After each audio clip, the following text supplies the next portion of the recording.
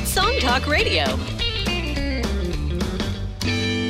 Welcome to Song Talk Radio, the show with songwriters talking to other songwriters about the craft of songwriting. We share tips, tools, and techniques, and together we become better at writing songs. I'm your host, Neil Boney, and with me, my co-host, Phil Emery. How are you doing, Phil? I am doing quite well today. It's actually getting up into the 20s in St. John, so it's pretty nice. Beautiful. Summer's finally arrived on the East Coast, eh? Great. And in the guest spot tonight, we're happy to have Americana rock and roll singer-songwriter Ryan Hahn. How are you doing, Ryan? Doing very good. How y'all doing? Doing great. Thanks for joining us tonight. And for our listeners, please send in your comments and questions to @SongTalk Radio on Facebook or Instagram, or feedback@songtalk.ca for the email, and we'll share your thoughts on the show. And please visit songtalk.ca to see the show post for this episode, to find links to resources we mention, and to download lyric and chord sheets to follow along with the songs that we feature. And before we get to the main event of the show, just another reminder about our songwriting challenge, which is coming up very, very soon. We have dropped it as of the last few months, and we're very happy to have received a few more of our listener songs. Thank you, everybody, for sending those in. And in case you don't know, the songwriting challenge for 2023 is to write a song in a mode that you're not familiar with, or an unusual mode. And of course, on the website, songtalk.ca, you'll see on the sidebar, Songwriting Challenge 2023. Hit that link and you will be taken to a web page where we've dropped a whole bunch of resources on there, some articles, some videos, some infographics, and as well the first episode we did about the modal challenge, where we went through with Jeff Allen Greenway, composer Jeff Allen Greenway, sort of dove deep on two modes with two example songs. So there's a lot of great material there. Give it a shot. And please send us at feedback at songtalk.ca. Send in your MP3. Send us a lyric sheet with the chords on them, because for this one especially, we do need the chords. It does help. And a little paragraph about your songwriting process, what you went through to arrive at the challenge answer. And we'll be sure to share the listener answers on a episode in the near future now. Yeah. And it's actually, we've been getting some great submissions. They're really good. Yeah, those are really strong songs. Yeah, we have very talented listeners. Yeah, very cool. You all do that for your listeners too. That's awesome. Yeah. Yeah, we've done this the last 3 or 4 years now, and it's turned out to be a really amazing journey and a great learning experience. Have you seen any of the listeners submit year after year, and like their improvement from listening to your podcasts and everything? And well, they're kind of great upon the start. I mean, that's good. That's good. As usual. I mean, there's room for improvement. Even when we do our answers to the challenge, we acknowledge that there's room for improvement, right? And that's the other thing with the challenge, is that you can consider it a springboard. It's like the first draft of a song. You can think about it and then move it to another space that maybe no longer meets the parameters of the challenge, but still, it results in a great song, and that's all that counts at the end of the day. Yeah, that's cool. Ryan, have you done any modal writing on purpose? Not on purpose. No. For me, I took some pretty minimal music theory classes when I was, in high school and early college. Just kind of enough for me to know the fretboard and, how to move around, and kind of have a good grasp on, why I go to this chord before this chord or after this chord. But I try not to get too deep in the weeds on that kind of stuff. Most of my music follows more along the lines of the melodies that I'm trying to write, keep it more a little simple, Tom Petty kind of school. Mm-hmm. Well, Tom Petty's a good person to emulate, though. yeah, not bad. Yeah, can't go wrong there for sure. Yeah. Okay, and you've had a little discovery today, Phil. You want to tell the listeners about that? Yes. A friend of the show, Sharon, sent me a message about the Songwriters Hall of Fame.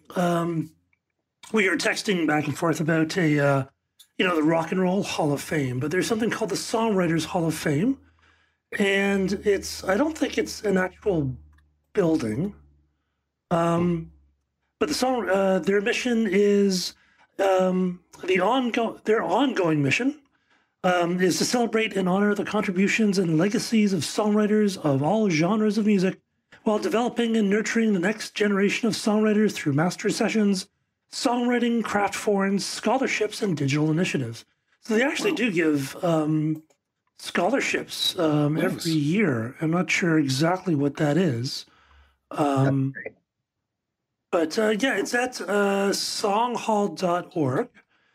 And I literally just looked at it before the show. And, the chairman of the board is Nile Rodgers. So, definitely got some real talent there. So it's interesting. So check it out, songhall.org, and you can join. I'm not sure what you... Oh, it's $25 a year. I'm not sure what you get for that, but pretty cheap, though. Yeah, I mean, there's the Songwriters Association of Canada, but I think this is sort of a different kind of thing. Right. Anyways, interesting stuff. There's so many songwriter things and resources out there that there's enough for everybody, I think. Yeah, including our meetup. Yes. Oh, that's right. When's that meetup coming, Neil? I believe the next one, I should know because I'm hosting it at the Transac in downtown Toronto. I think it's next Tuesday, July 18th. It's that one's live, or in person rather, at the Transac in Toronto, which is where we used to hold it in the before times. Nowadays we do the meetup 1 month at the Transac, 1 month online, because through the pandemic, we managed to connect with groups from Minnesota, groups from Seattle, songwriters from literally all over the world. Australia. And we didn't want to let go of that. So we do hold on to the online version of the meetup. And and that's how we do that. And it's a great place to meet other songwriters and start collaborations and all sorts of stuff.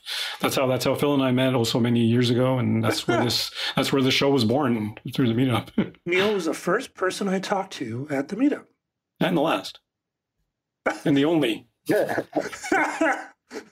Okay, I didn't allow you to talk to anyone else. All right. We jest. Okie dokie. All right, moving on. And now you're talking to Ryan. What the heck is going on here? Okay. All right. Tonight we are happy to speak to Ryan Hahn about his new song, Little Town.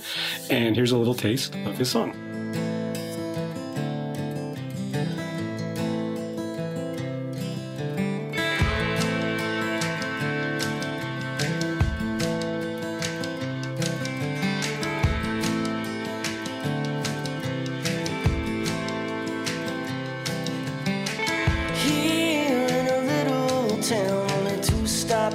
In a tiny courthouse where everybody knows everyone. Nobody is a stranger, but they all got a gun. Now that's where I come from, the hills of Kentucky in the sun. The hills of Kentucky in the southern sun.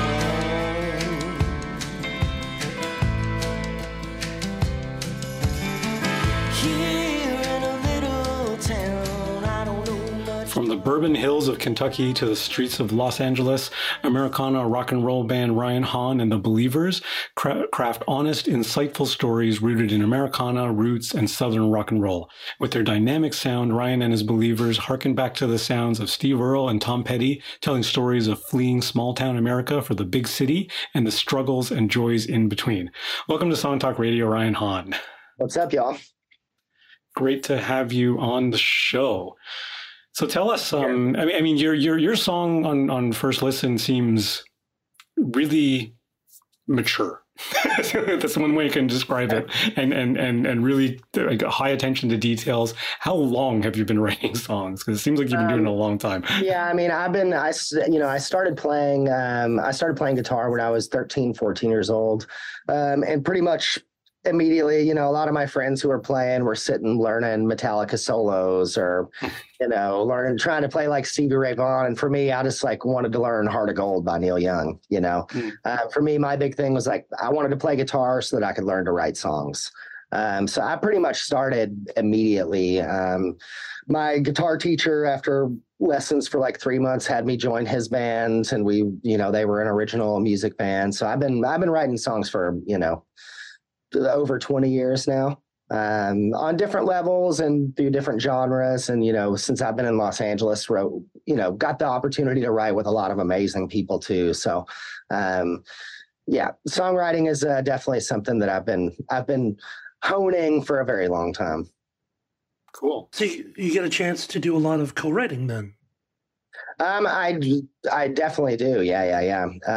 For a lot of my music, depending on kind of the story, I prefer to kind of internalize it and kind of work on it in my own. But I love, one of my favorite things is helping other artists kind of bring their songs to life, and trying to help them get their ideas out of the head that they can't quite get out of their head. Co-writing is super fun, but I like it the most when I'm kind of helping someone get to somewhere that they don't know how to get to. Cool. Oh, very cool. Have you ever gone down to Nashville and done their co-writing system? I've not spent a lot of time. I mean, I've been to Nashville a whole lot. I was actually just down there like a month ago. I'll be back in September for Americana Fest. But I've not really gone down there, to work on the writing process and stuff. It's a hard egg to crack down there.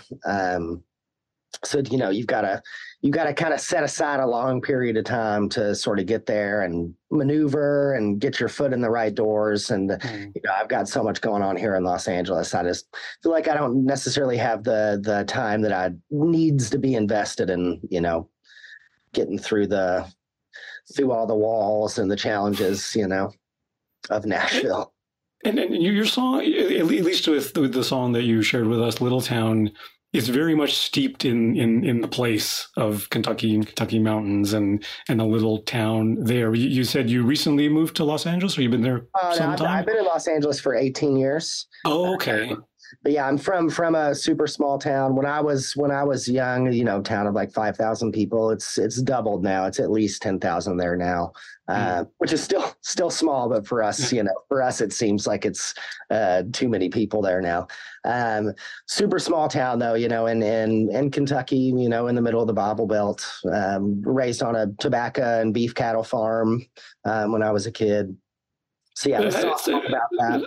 How does that actually change your approach to songwriting, especially when you're writing these kinds of songs that are steeped in time and place? How does that change moving from rural Kentucky to metropolitan Los Angeles? I mean, it's I was a little lucky. When I was 17, I was in a Christian rock band that we actually got signed to a record label, had some songs on Christian radio, and got some really, really great tours. We played like 150 shows in 2004.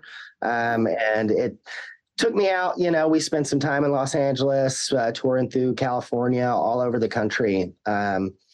So I at least got a little bit of a taste of what the big city was like. But, moving out here from Kentucky in a U-Haul trailer in my 98 Ford Ranger was, definitely a jarring experience. First time on my own, having to pay rent and, make new friends, and was in a whole new place, But for me, just the excitement of it all and being in this new place overshadowed any of the challenges or anything like that, Mm-hmm. Has your songwriting process changed since you first got there 18 years ago? I think so. Just simply for being out here 18 years. I moved here when I was 20, when I was, pretty young and not as experienced in life and in music. And then, through my 20s, I did a lot of hired work playing guitar, playing for punk rock bands, played in some metal bands, played in like an amazing 8-piece R&B funk group that was, they taught me everything about the pocket, Mm-hmm.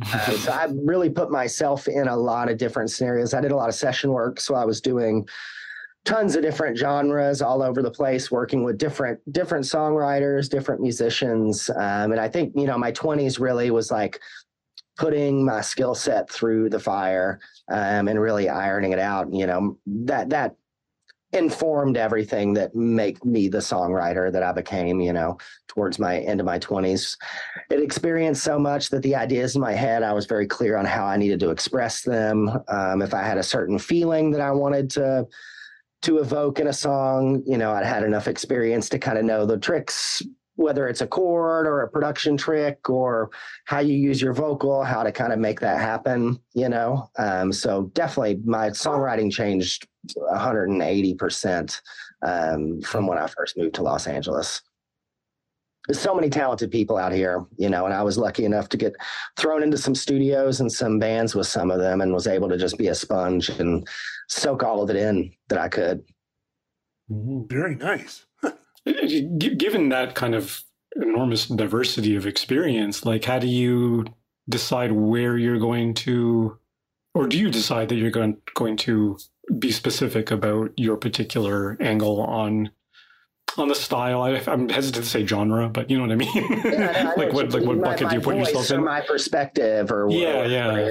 I mean, for me, it's, I've always wanted to do my own thing. I'd always been in bands with other people, and I always wanted to do my thing. But it took me a while of, a couple of the first songs I wrote for Ryan Hahn and the Believers, I probably wrote when I was 22 or 23, but I didn't necessarily know how I got there or what that meant as far as a genre or kind of like what I'm going to do with my music. But through all those years in my 20s, I sort of gradually, kind of when I would sit down to just write for myself, gradually started just getting into this space that it's like, oh, the last 4 or 5 songs I've written have all like really made sense together, and they all have this certain perspective and this certain thing that they're doing. It really grew very organically. My music is very much the music that I grew up on, and the things that I liked. I've never tried to like say I'm going to be in a Americana band or a rock and roll band or this or that. For me, it's just I'm going to pull on my influences that were from, like we said, Steve Earle, Tom Petty, to Alice in Chains, to bands like Nickel Creek.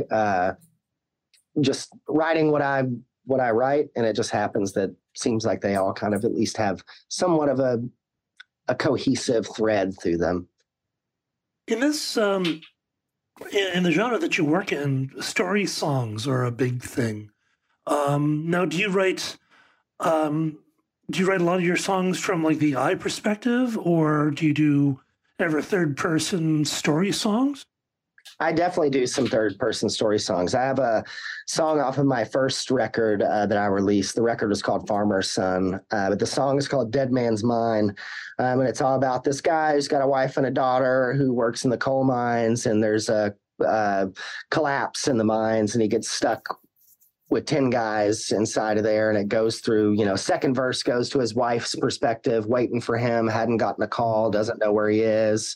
And then goes into like, he's the only one that ends up surviving from this. And, as he's digging himself out of the hole, he sees his wife and his kid waiting for him outside, So I have several songs where I write from third person, outside perspective, but, write a lot from my own experiences. Like Little Town, the song that you all played is 100% autobiographical. That's literally describing my town of Lawrenceburg, the little courthouse, the 2 stoplights. So I try to kind of balance those two worlds. But as long as there's a story, there has to be a story, always. So typically, if it comes from personal experience, it's an I perspective, and if you're writing about a character who's not you, then that tends to be third person, or not necessarily. Not necessarily. But like I say, it's always the one consistent thing is I'm always trying to tell a story. If I'm talking about an emotion in a song, it's all told in the form of a story. And that definitely comes from growing up listening to all the country music that I did, where I come from. Story is king always to me. What's your process? Are you sort of a music first person, lyrics first person, or combination thereof? I'm definitely 90% of the time I'm a music first person. At minimum, the general chord progression, whether it's maybe just the verse chord progression.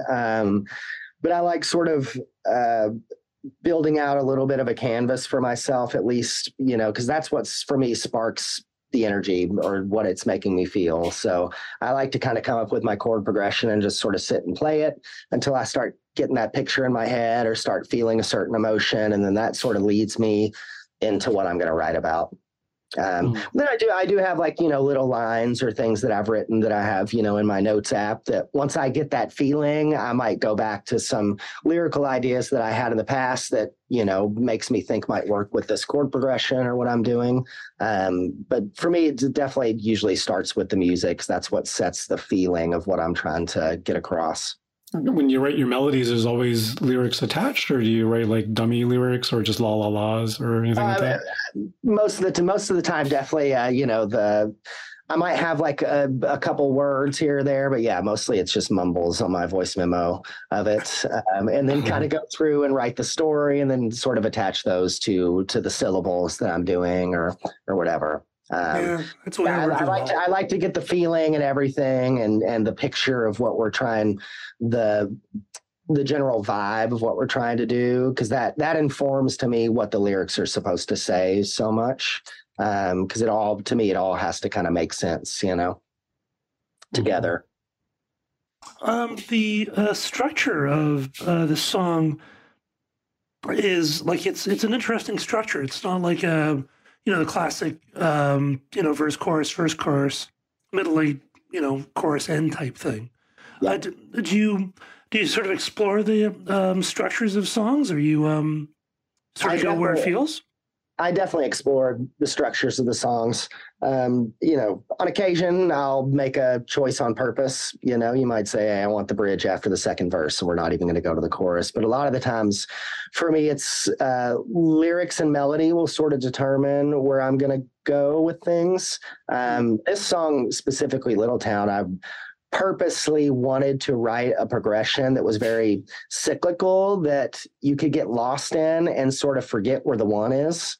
To where you sort of just lose all sense, and it's kind of has this hypnotic sort of thing that happens. So that's why, the verse is just basically just A minor, a D, and a C, and then you reverse that, A minor, C, D, and it just keeps going back and forth like that. And eventually you sort of get lost in that, where you forget. And it's a pain in the butt for my band a lot of the times, because it is like so easy after you do it a few times to just sort of forget, wait, was that the part where I was supposed to do the D? Yeah. And you spend the rest of the song chasing it, but you're always off the hits. Yeah, it's true. Exactly. I know that. And then, so that was very much on purpose, because I wanted, for this song, it's very much about the lyrics, and I didn't really want any of the music or anything like that to take away from that. I wanted you to sort of the music almost to disappear, and all you hear is what I'm saying.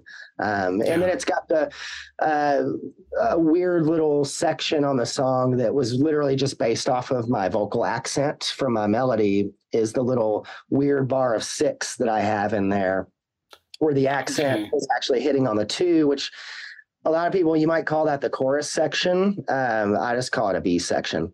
But that was just this whole sort of thing where I just knew I wanted a change hitting on that vocal part, even though that we were already partially into the next measure. So that was like a weird thing. And that's another thing that my drummers always hate me for. Because you can tell when that part's coming, because you've gotten lost before, but so that's one of those musical decisions that I made, specifically based on, I wanted that vocal line to hit really hard. So I knew that a change had to come at that moment. Yeah, those are really insightful. In fact, they are tips, because I feel like those are two things you mentioned there are things that I did not know when I started songwriting. Number one, to let the story dictate what the structure may or may not be, right? And sort of have a synergy between those two things. And then number two, just more of a recent discovery for me, is And we've talked about this a number of times recently with other guests about this idea of between simplicity and complexity, right? If you want your listener to focus on the lyrics and dead simple music, 3 chords and the truth, right? And because if you introduce, a lot of complexities in the chord choices, modulations, and all that sort of stuff, and strange melodies and things like that, you're going to detract from the lyric, because then people are like, oh, that was an interesting melodic twist. Oh, what is he singing about again? Oh, I lost that. It's like whatever, right? Movie giving a monologue while there's like a bunch of extras screaming at the top of their lungs in the background. Exactly. Things exploding and exactly.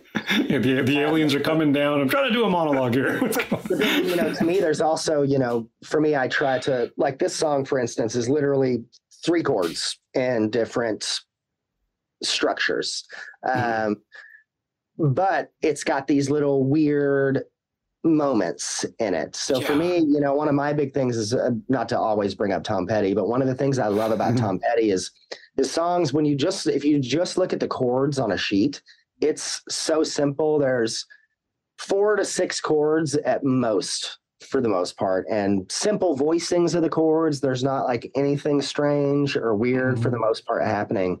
But then all these like little weird accents or little weird extra 3 bars on a tag or something. He makes the canvas really simple, but then in the little details is where he gets in the weeds.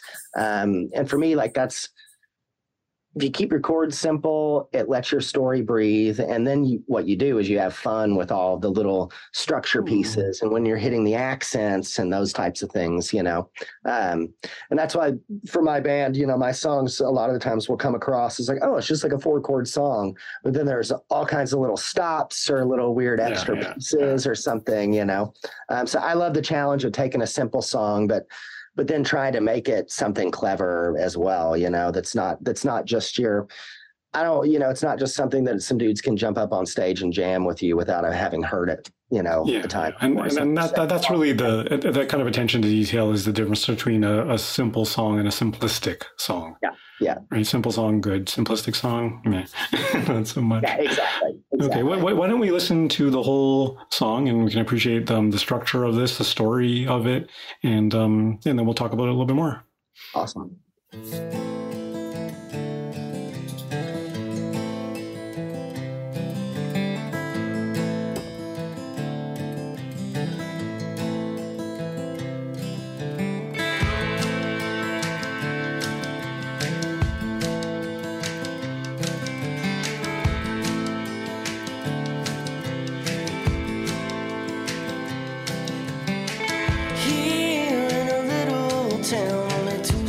Lights in a tiny courthouse where everybody knows everyone. Nobody is a stranger, but they all got a gun. Now that's where I come from, the hills of Kentucky in the sun.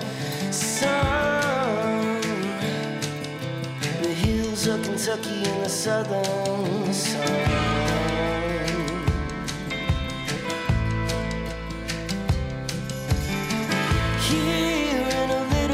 Town. I don't know much, but I wanna get out. If you ain't a God-fearing son of a gun, then church folks will get you before God does. Now that's where I come from, the hills of Kentucky and the southern sun.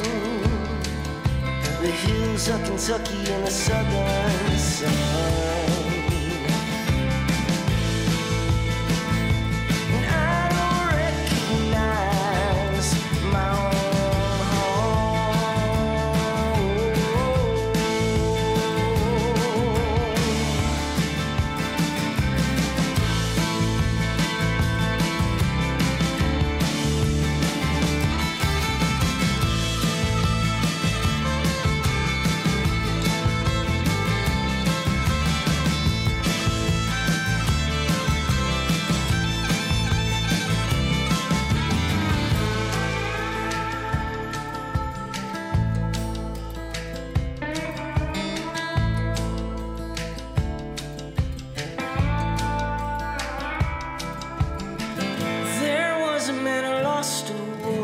Fighting for his rights to own a man of color. All these lessons. Don't know what they want, just know what they don't want. What happened to my little town with them 2 stoplights and the tiny courthouse where nobody loves no one? Only care about themselves, only care about their guns.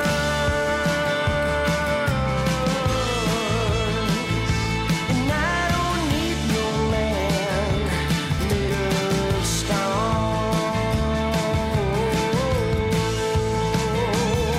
Yeah, that's where I come from, the hills of Kentucky and the southern sun. That's where I come from, the hills of Kentucky and the southern sun. That's where I come from, the hills of Kentucky and the southern sun. The southern sun.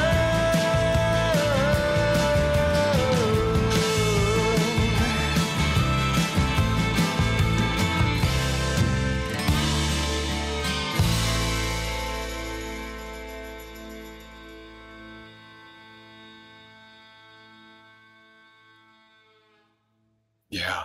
Fantastic. Thank you. Just great. Just great. Phil, Yeah. what are your thoughts?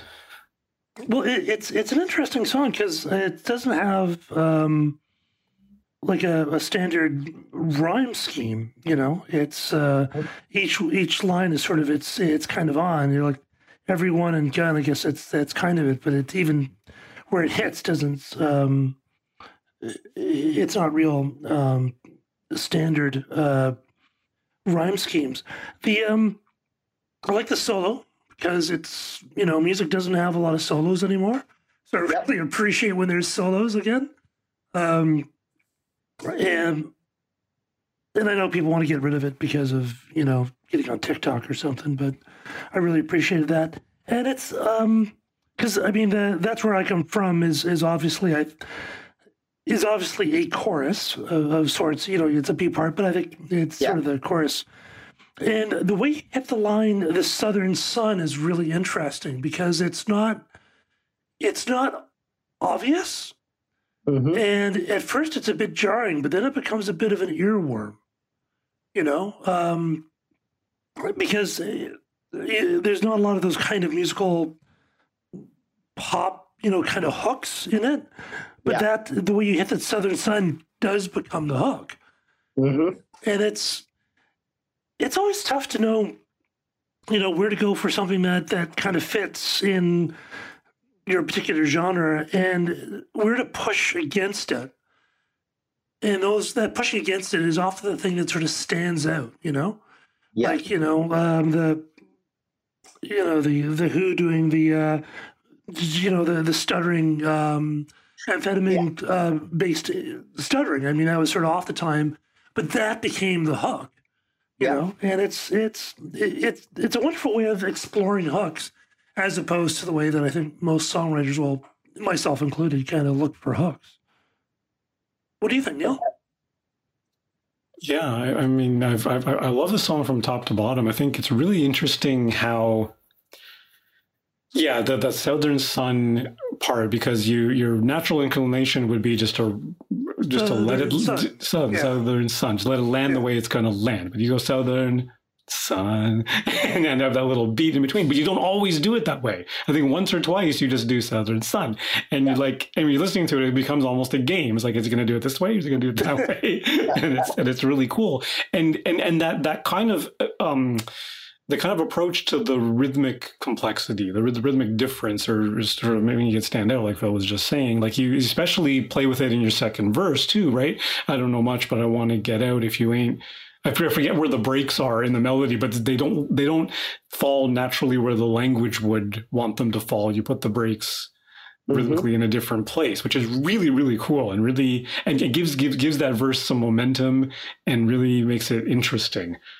I think you know, lyrically or phrasing wise, I like to play a lot with like the syncopation and like how the words hit and all of that. You know, I think that's another cool way where you can make things not just just normal and sort of stock, So I love playing around with, little breaks before the words, or, just making the phrasing very much a part of the rhythm of what's happening in the music, And speaking of rhymes, there's, like you say, Phil, there's been unexpected rhymes, but there's a lot of like similar sounding end words. So you got gun, you got before God does, that's similar, and then all these Confederate sons. Yeah. It's a different sons, and then God-fearing son of a gun. That's a different gun, and it's like all these things pop up in it. They give the kind of consistency throughout, which is really a clever use of language, but it's also pretty cool. And then you got those one line C sections, like after the chorus, and then after the chorus the first time, and then before the chorus the second time, I don't recognize my own home. It's a slightly different chord progression there. And it's where you got that little 2/4 bar that throws everybody off. Because it does feel kind of ethereal in that moment. It's just like we're just hanging with it, and then the beat kind of comes back in. But those are really interesting. That's another section. And I'm wondering where the idea for those came from. Like, was it something that came after you wrote the rest of the song, or was it something there from the beginning? Or it was mostly that extra, 2/4 is there because I wanted the end of the beat to hit on that certain word, on that last word of that line. But then I had to figure out what the hell I was going to do after I did that. Get out of it, yeah. So that's kind of where that little next section sort of came in. But I also needed, I didn't want it to just be like a classic, 3-verse song with kind of nothing in the middle. So those 2 lines lyrically are sort of almost kind of summing up what I'm feeling between those verses, So it ended up, for one, musically, it sort of finished off and helped give some context as to why I did those extra 2 bars. And then lyrically, I was able to sort of tie in what I had said previously in there too. So it's sort of like a little tiny section that's explaining a little bit what you just heard. Mm-hmm. Yeah. It's really effective, especially lyrically, I think. Yeah. I just needed that to kind of tie everything together, Yeah, absolutely, it does that. This actually brought up an interesting point that I've talked with friends about is, as songwriters, sometimes we want to say really positive things like I love you and that kind of thing. And then there's times when we want to be critical. And I think this song is a bit critical of your hometown, It's a protest song. Well, it's always an interesting approach about how it's an interesting thing to think about how we approach the protest song. Do we write it in metaphor? Do we take it apart? Do we take it a step up outside of ourselves, or do we write really direct? Like, this seems like a very direct head front approach to this town. And for me, one of the, because this is not an easy song for me to write.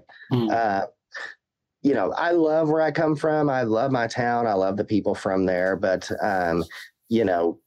through some of the things that were happening back in 2020 and basically the last few years, I had just seen some things going on there that I just had major problems with, and wanted to figure out a way to express that feeling. And so I had to be very careful for myself when writing this, because I wanted it to still show I'm proud of where I'm coming from. I'm at the top of my lungs. I'm a Kentucky boy from Lawrenceburg, Kentucky, and I am thankful of where I came from. I'm thankful of the way that I was raised, but I have some major issues with certain things. So this song was, a challenge to kind of balance. And I didn't want to be, beat around the bush. I didn't want to, I wanted to be very, very blunt with it. But trying to be a little bit sensitive as well. I don't know how well I did with that.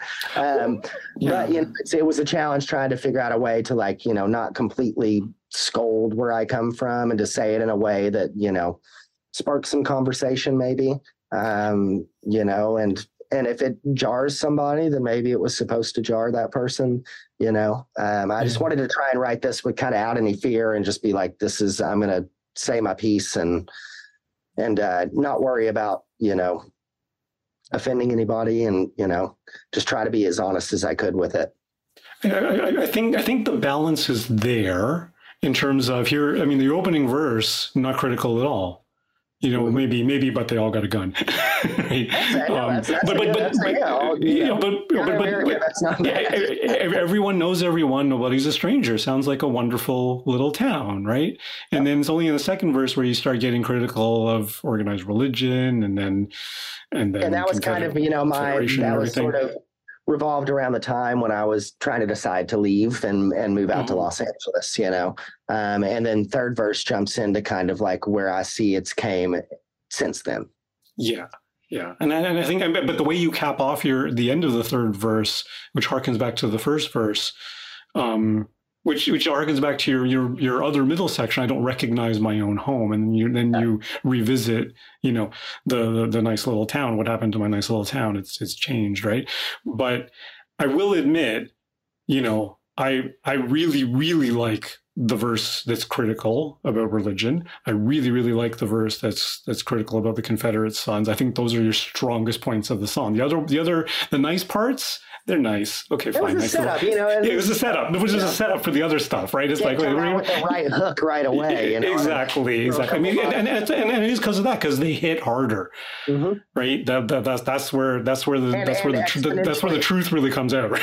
Yeah, and then that's why, you know, on that last verse, why I stripped out everything, and it just goes back to the one hitters on the guitar, because that's, you know, that third verse hits, you know, kind of on another level. I didn't want anything taken away from that. I wanted that to just be like, you can't ignore what I'm saying right here.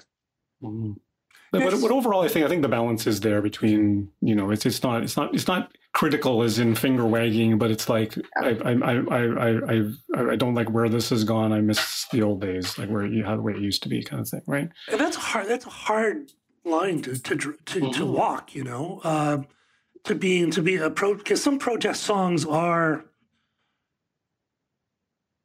they come from a good place, but they get very tiring because nobody wants, you know, to be lectured at, no matter what side you're on. Yeah. So it's always an interesting question about how metaphorical and how direct to get. And I think Bruce Springsteen did it, I think, better than anyone. You know, even better. You know, Mellencamp was great too, but I feel like Springsteen is the type of guy who, like, 90% of people who listen to his songs don't realize he wrote a protest song there. Well, but is that a bit of a danger though? Like, if you're trying to get across a message, but you're so soft with it that the message gets lost, and then it's just a beautiful song, you know. Yeah, I mean, I guess whatever, that, you know, that depends on your intentions with your music, right? You know, you know, somebody like Chris Christopherson wouldn't want it that he would want to offend people, and he would want it to get out there. But Bruce Springsteen, he might want to be a little bit softer. He you know, might like his nice motorcycles and his nice cars and his, you know, 60,000 people arenas, you know. Yeah. We had a guest. I remember Phil, Anna Larson. She's from Austin, Texas, piano player, singer songwriter, and she brought on a song that was an anti-gun song. You'd never know it, because it was such a soft hitting song. Yeah. But it was a protest song. But I think the difference too is that, like, the diehard Bruce Springsteen fans, they know, right? Because they've looked into it deeper, right? And that's rewarding for them, and sets them apart from the casual fans. Yeah, exactly. Well, it's like all these, you know, I just thought the soft protest songs also present some pretty funny moments, you know, when you've got like Donald Trump using songs at his rallies. And the lyrics are completely against what he believes in. Yeah. I'll tell you, those moments are beautiful to me. I love. Oh, absolutely. Yeah, the best people. What can you say? Oh, yeah. So I'm curious, Ryan, how much editing? The other thing about this song too, it occurred to me too, is that, like, you got the long instrumental sections, which are great, and it fills up. You don't hear that much anymore, and but you could have put I'm sure you could have put a whole whack of stuff in here. How did you whittle that down? I'm assuming you had a lot of thoughts. How did you distill it into just these three different things? I mean, this one was really, so before we went into the studio, I actually did so every once in a while, most of the time when I do shows, we got like the big full like rock band thing. But the last couple of years I've been doing little shows here and there, with a string band. So like upright bass, fiddle, mandolin, sort of that thing. And before I went into the studio and started recording Little Town, I was doing that song with the string band version, and that it hit so much harder than when we were doing it with kind of the full band. So that sort of informed immediately kind of the pieces that I wanted for this. And that the more intimate sort of feel and less colors and things as far as instruments and stuff going on. I'm actually talking just about the story, just about the storytelling. Like there must have been other aspects of the small town you wanted to explore. This one, I wrote the lyrics in this one in probably an hour and a half. Okay. This one was very much just like hit that the first couple lines of the verse, and everything just sort of came out. I knew exactly what I wanted to say. Okay. That does not always happen. This was one of those super lucky moments when I didn't have to, sit with something for a month or come back to it 2 months later or something. This one, like I said, trying to be as honest as I could. I didn't want to overthink this one. I just wanted to, because this all, happened after a specific moment, and I really wanted to bottle everything I was feeling at that time. So I tried to just sit with it and just get it done. So this one came pretty easy. Amazing. Very nice. So what is coming up next for you? Well, next, I guess the next big thing is we're playing Americana Fest down in Nashville, in September. We've got a bunch of shows in Los Angeles happening over the next couple months as well. But the next kind of big thing will be, Americana Fest in September, kind of outside of the shows that we're doing. The record that Little Town is on, speaking of the string band thing, I got my string band group together and we went in and picked 4 songs off of the new EP and did them live with the string band. So probably next spring, I'm getting ready to go into mixing and stuff on that. Gonna try and release a split vinyl where it'll have like 4 songs from the EP, the rock and roll EP, and then on the other side will be those 4 songs as the string band version. So You'll have like the rock side and then the bluegrass kind of side. That's really cool. So that's, those are kind of the big things that we're, focusing on now. Like I say, just playing as many shows as we can and writing as often as I can. Right on. Okay, I think that is about all the time we have on Song Talk Radio. Special thanks to Ryan Hahn. And where can our listeners hear more of your music? Where should we send our people? You can look up Ryan Hahn and the Believers on Spotify, Apple Music, all that stuff. Instagram, Facebook, Ryan Hahn and the Believers.